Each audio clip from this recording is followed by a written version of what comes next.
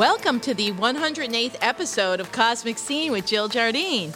I'm your host, Jill Jardine, Master's in Counseling Psychology, longtime astrologer, psychic healer, and yogi. I'm excited to share this 108th episode, as 108 is an important spiritual number. It is the amount of beads on a full mala when we chant Sanskrit mantra japa. So we are doing a special Sanskrit mantra 108 episode. Stay tuned and raise your vibration.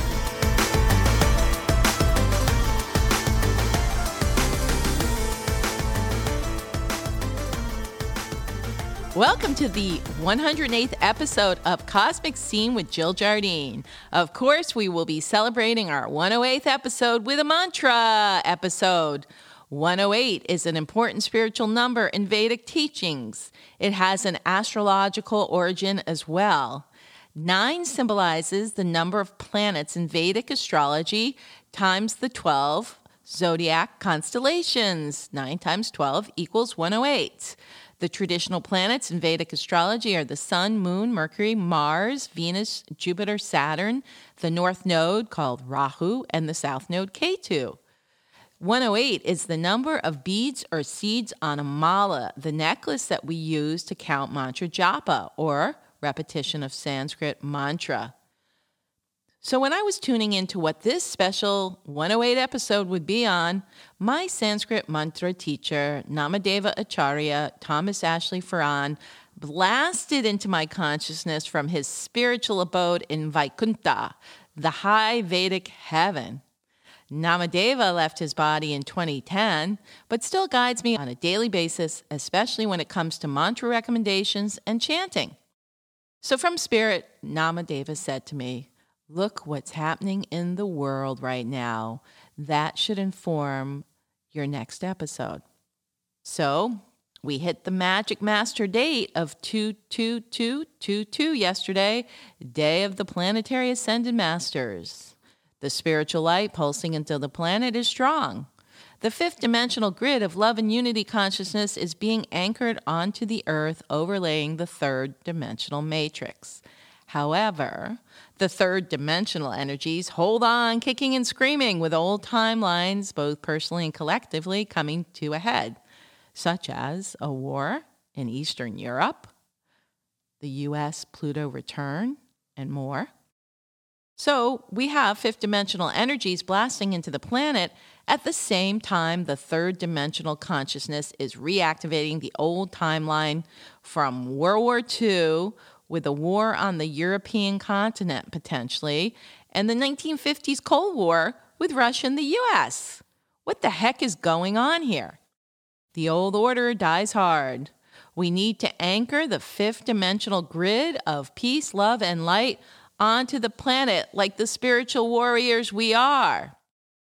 Speaking of warriors, there is a planetary war going on between Venus and Mars. The planet of cooperation and love, Venus, and the warmonger, Mars, are duking it out. Amazing when the planets mirror reality, or is it? As astrologers, we notice archetypal energies of the planets playing out constantly in the world. Weirdly enough, the planetary war occurring with Venus and Mars began on the day of love, Valentine's Day, February 14th, when they conjuncted together at 15 degrees Capricorn and have been traveling together within 1 degree of each other in Capricorn until March 7th. When they both simultaneously shift into 0 degrees Aquarius and stay together within a degree or two until Venus breaks away around March 22nd. Interestingly, a month after the planetary masters alignment of February 22nd, or 222. So we can look at this planetary war of Mars and Venus mirroring the global war right now, where Russia is being the archetypal aggressive Mars, lining up its troops and bullying its way over Ukrainian boundaries and borders, while the U.S. is trying to keep peace and being the Venusian country trying to use diplomacy. But Marshall Russia seems to be marching into Ukraine, picking a fight. So what can we do, citizens of the world, to stop this martial war-like timeline from playing out on our planet? Haven't we evolved beyond this yet? Nope, not with the certain characters running countries in our world. We still have the power and greed grabbers of the third dimension holding on to their old ways. But what we can do is perform an ancient practice that has been on the planet for thousands of years, coming from ancient India, and that is chanting Sanskrit mantras. Sanskrit is a vibrational language that infuses the chanter and quantum field with the qualities of the mantra, such as love, health, peace, healing, prosperity, removing obstacles. Go back and listen to all my previous podcasts on Sanskrit mantras for more information. So I thought it is a perfect time to teach and chant mantras for restoration of world dharma. So that basically means let's restore peace to the planet and have things come into right order according to the higher vibrations that the planetary masters are beaming down onto us. So restoration of world dharma, this is a stack of mantras that my teacher Namadeva Acharya compiled before his death to help the state of the world. I'm going to teach a selection from this group of mantras. Please help the world by chanting along with me and continuing the Sanskrit japa practice in your daily life. When we come back, I'll teach the mantras for restoration of world dharma from Thomas Ashley Farrand. Welcome back to our 108th episode.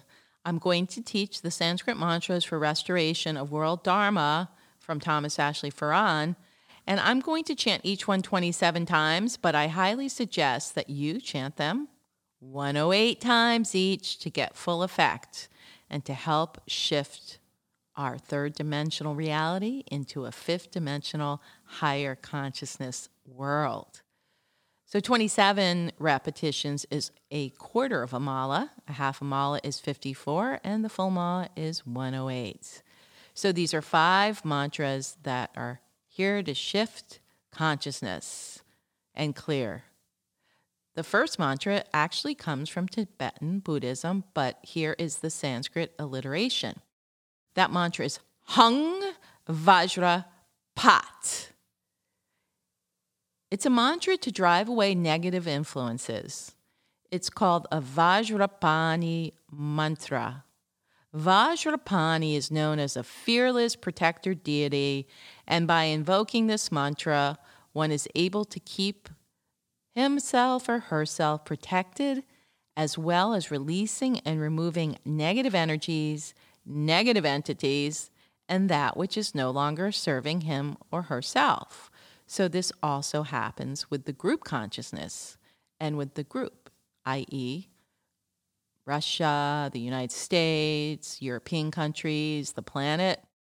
So in Tibetan Buddhist tradition, Vajrapani is one of the 3 main protective bodhisattvas, or Buddha to be, or one who seeks enlightenment for the benefit of all. The bodhisattva vow is when an enlightened being decides that they will not be liberated from embodiment, but will come back and incarnate as a high spiritual being to help all beings reach enlightenment.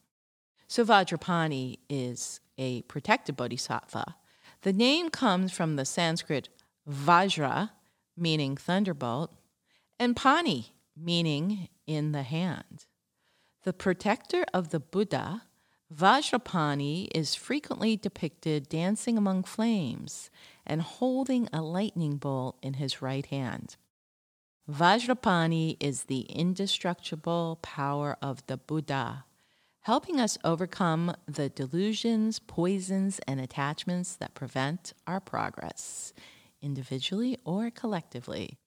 So the mantra Hung Vajrapat translates to, quote, by the power of will, I invoke the thunderbolt of my mind.